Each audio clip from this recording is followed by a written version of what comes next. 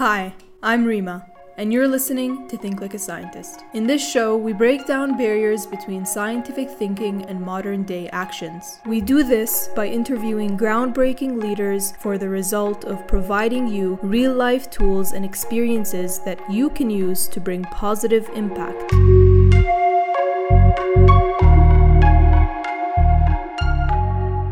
Hi everyone, this is Think Like a Scientist. I'm Rima, and today we are going to welcome Manasa Mendu. She is a young inventor and student contributing to the fight against climate change.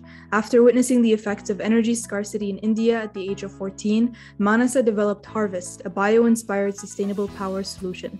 Manasa also developed Leaf AI, a fast machine learning tool that identifies common plant diseases in collaboration with plant pathologists and farmers, and has also received honors from the Google Science Affair and Junior Science and Humanities Symposium. Manasa also has a passion to make clean energy more affordable and accessible. She is currently a student at Harvard College studying bioengineering, global health, and health policy. Let's welcome Manasa. So how have you been doing so far? I know you said that you are just settling in your dorm right now for second year. Yes, I'm doing well, and thank you for that very flattering introduction. How are you, Rima? I'm doing good. I'm also gonna prepare for the fall semester, especially after first year. It's all online and it's gonna be finally in person. So I'm really excited for that too. Yes, it's definitely been a big transition. Yeah.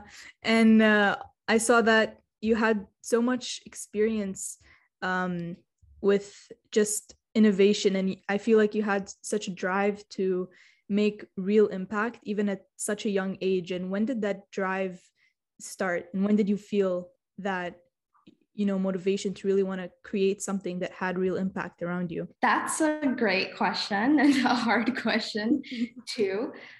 I would say I feel like everyone wants to work on things that are kind of exciting and that have the potential to make a real world impact. And I think the real problem is that people don't realize that they can do it like now. And I think that's the problem more so than like just having the motivation or the interest to do that.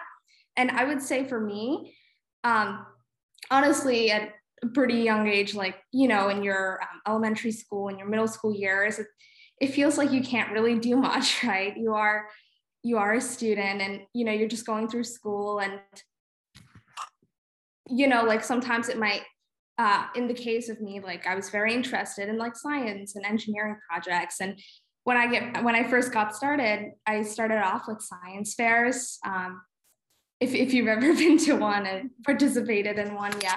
So I started off with science fairs, and the general premise of science fair, you select a question, and you do a topic, and you have your research and your experiments and all of that in a board. And when I first did science fairs in like in the fifth grade or the sixth grade, I hated them absolutely, because like I didn't know that you could kind of insert some of your personality into them. I just thought you had to like just choose a standard project and just do it for the sake of doing it. And that's never any fun. Like I think my project was on like the vitamin C content of different fruits. And obviously it's great, and I'm sure there are definitely some people who are interested in studying nutrition and studying how it varies with foods, but that was not something I was interested in. I had to do it for science class, and that's what I chose. So I didn't really think you could do something different or contribute to a new evolving field. And I guess I didn't really have that in mind previously either.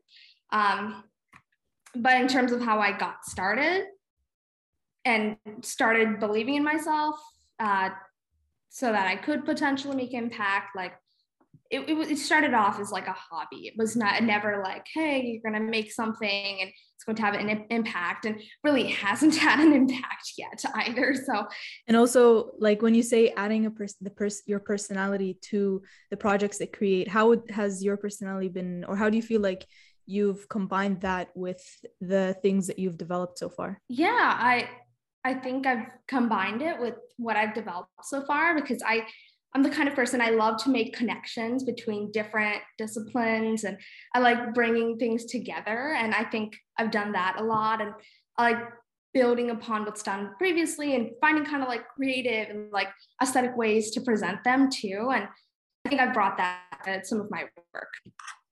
And also, like you also mentioned that when you were young, it's not that, we don't have the motivation. We do, most people, we all do really have the motivation to want to create an impact on the world, but it's mostly believing that we do have the ability to do that, especially at a young age. So did you ever experience that feeling of imposter syndrome which is like the feeling of, oh, I don't have that ability, or I'm not capable or qualified to work on such projects, especially at like evolving fields that, experts are doing their thing, you know what I mean? For sure. I think imposter syndrome is just so like widespread.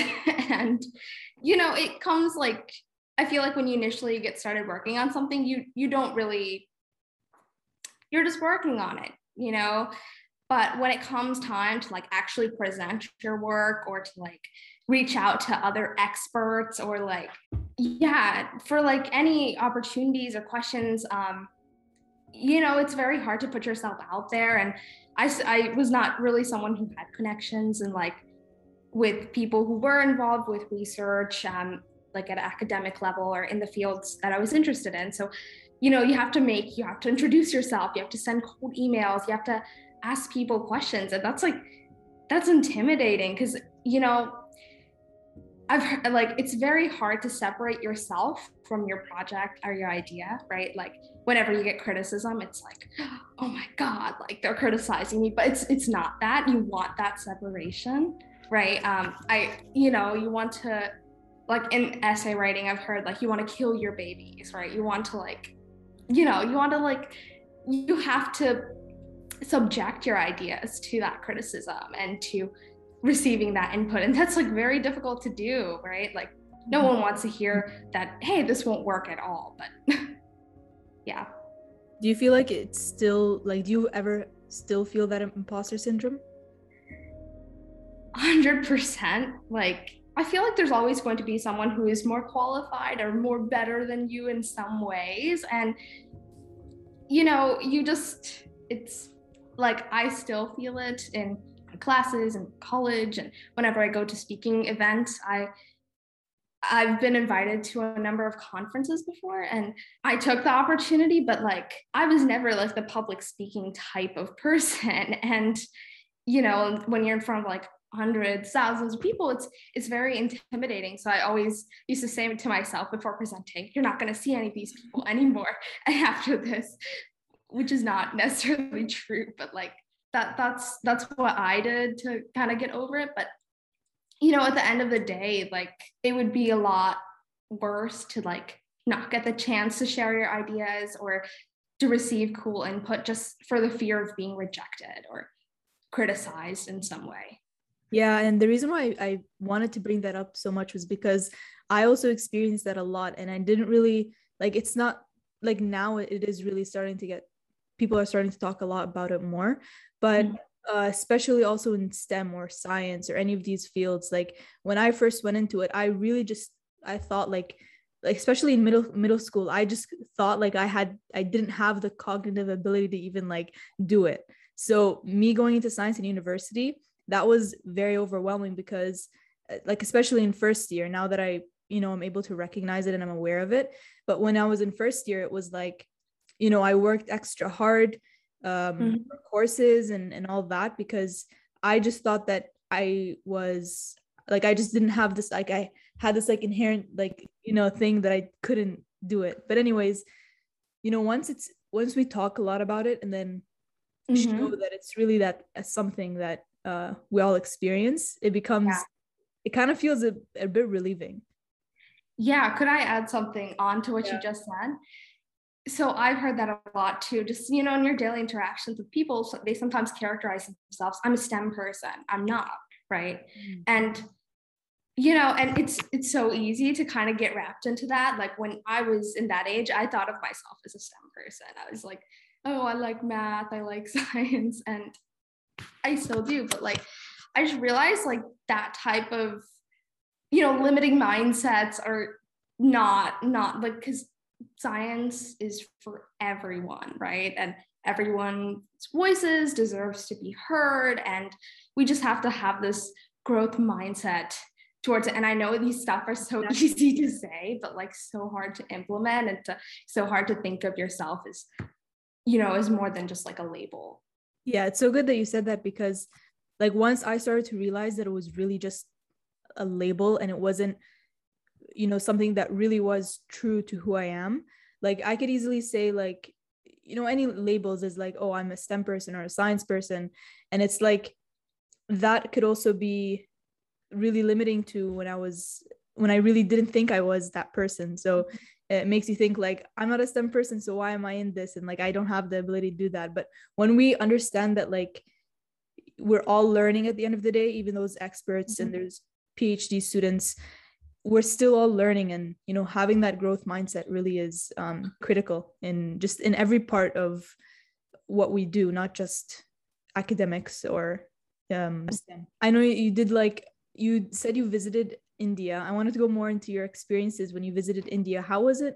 Was that your first experience into really wanting to create something? Kind of, and not really at the same time. So, my parents are from India, and we've always gone back like every year from a very young age to like visit some of my extended family in different parts of India. And, even then, I was exposed to like the fact that like some of my family members lived in more rural parts where they sometimes, did not have access to electricity in a reliable way, where they didn't have air conditioning, where, there are all these challenges that exist in the low and middle income country context. And, that's not something I set out to want to address, actually. I started working on some projects related to renewable energy, and the more and more I thought about it, I realized that I could utilize some of these like projects and hobbies to kind of address that problem. I know like the whole like problem, like question and like designing a solution, like that the whole scientific process or engineering design process, it often gets, it's not like a linear way. When you wanted to, work on renewable energy or making clean energy, like electricity, more accessible, for example, did your experience really motivate you to do this, or was it just something you knew was a critical thing now, especially because of climate change? Initially, it was my experiences. Obviously, like climate change, having renewable energy also really matters. And I think that's always like the debate, right? With, extending electricity access to other parts of the world. Are you going to rely on more non-renewable sources? Are you going to base it off of like existing like Western infrastructures, or are you going to like rebuild it to suit their context? And, obviously it depends on each country and each geography. And a lot of countries have managed to do like really cool things and have managed to utilize the natural resources that they have in their particular context. But yeah, I think that's an ongoing debate. I think I definitely was interested in addressing that as I got more and more involved in the research. That's the unfortunate part, though, like even a few years back, like we've known climate change is real. We've known of the dangers and, like the consequences of it. But despite this, sometimes it's hard to like generate like gravity for like addressing the problem, like urgency, right? Mm-hmm. A lot of my family and people I've known kind of were excited that I was tackling the problem. I think it's also important to acknowledge that there are a lot of really cool renewable energy companies and startups in India too. Like this is not some incident of someone in a foreign country like developing something to like it's not that. I was building upon the work of so many others, and this was an approach I thought was interesting to address the problem. Mm-hmm. That's interesting. And also, what is this is going to be quite a different question, but what is something that I ask this to all the guests on the podcast? What is something that you would ask yourself that I didn't? That's a great question. I would say that's such a good question. Like we discuss various different topics so far, so it's difficult. Yeah, it's okay. They all take a pause Yeah. for a bit when I ask that. What advice would I give my younger self, or what would I do differently? Oh, If that's a good one. okay, so one of those two. So I guess for advice I'd give my younger self is, to not, again, it's so easy to give advice, but like so hard to actually follow it. But like to not get too concerned about like awards or like failures or getting rejected from various like competitions, like just because someone says that it's not good enough, or if you don't get the prize, it doesn't mean that it's not a great idea or a great project. Like you just have to keep working on it. It's not just time to like abandon ship. I wish I'd like taken that to heart, because like sometimes it's just so easy to think in that way, like, oh, this is cool because like as long as you're like somewhat interested in it and you think it's a worthwhile problem to solve, to continue working on it, like that's like, and like not just, and also like don't be afraid to like step outside your comfort zone.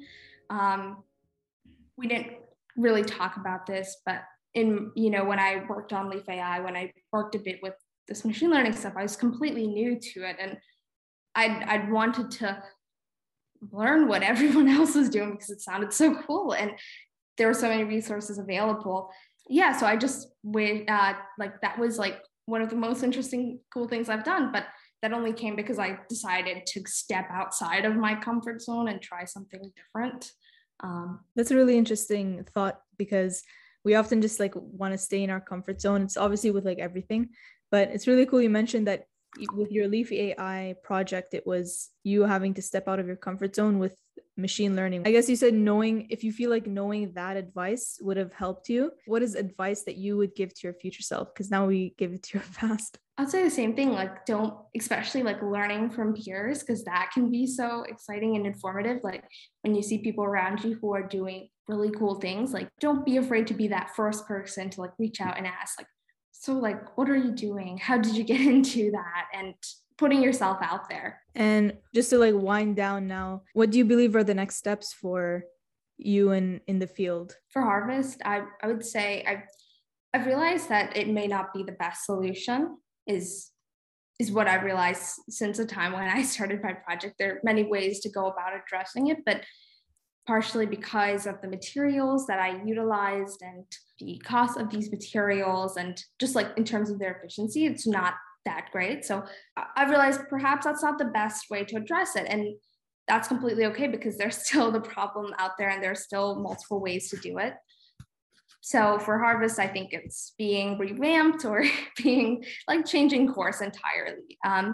In terms of Leaf AI, though, I would say that I've realized that this is a very important problem, and a lot of cool groups are working on it too. Like a lot of people in research fields and even like startups in different countries who are kind of tackling the same problem. I think what I've done does bring a slightly different approach to what they are doing. So I'd want to continue upon that, potentially, write up my work a bit more, and really get what I'm doing out there, because again, like collaboration, sharing what one's doing is really important. Mm-hmm. Thank you so much for that. And we talked about so many different things. We touched on so many things, and even just the personal aspect of developing projects and dealing with imposter syndrome, as well as feeling and, just advice to your younger self, and the importance of making clean energy more accessible. And thank you for that. Thank you so much, Rima, for hosting me here. I would like to say something very briefly. If you have any questions or are slightly interested, my personal website, it has a bunch of information about the various projects, but it also has a link to something else that I started working on last summer. It's titled #SeeMe in STEAM.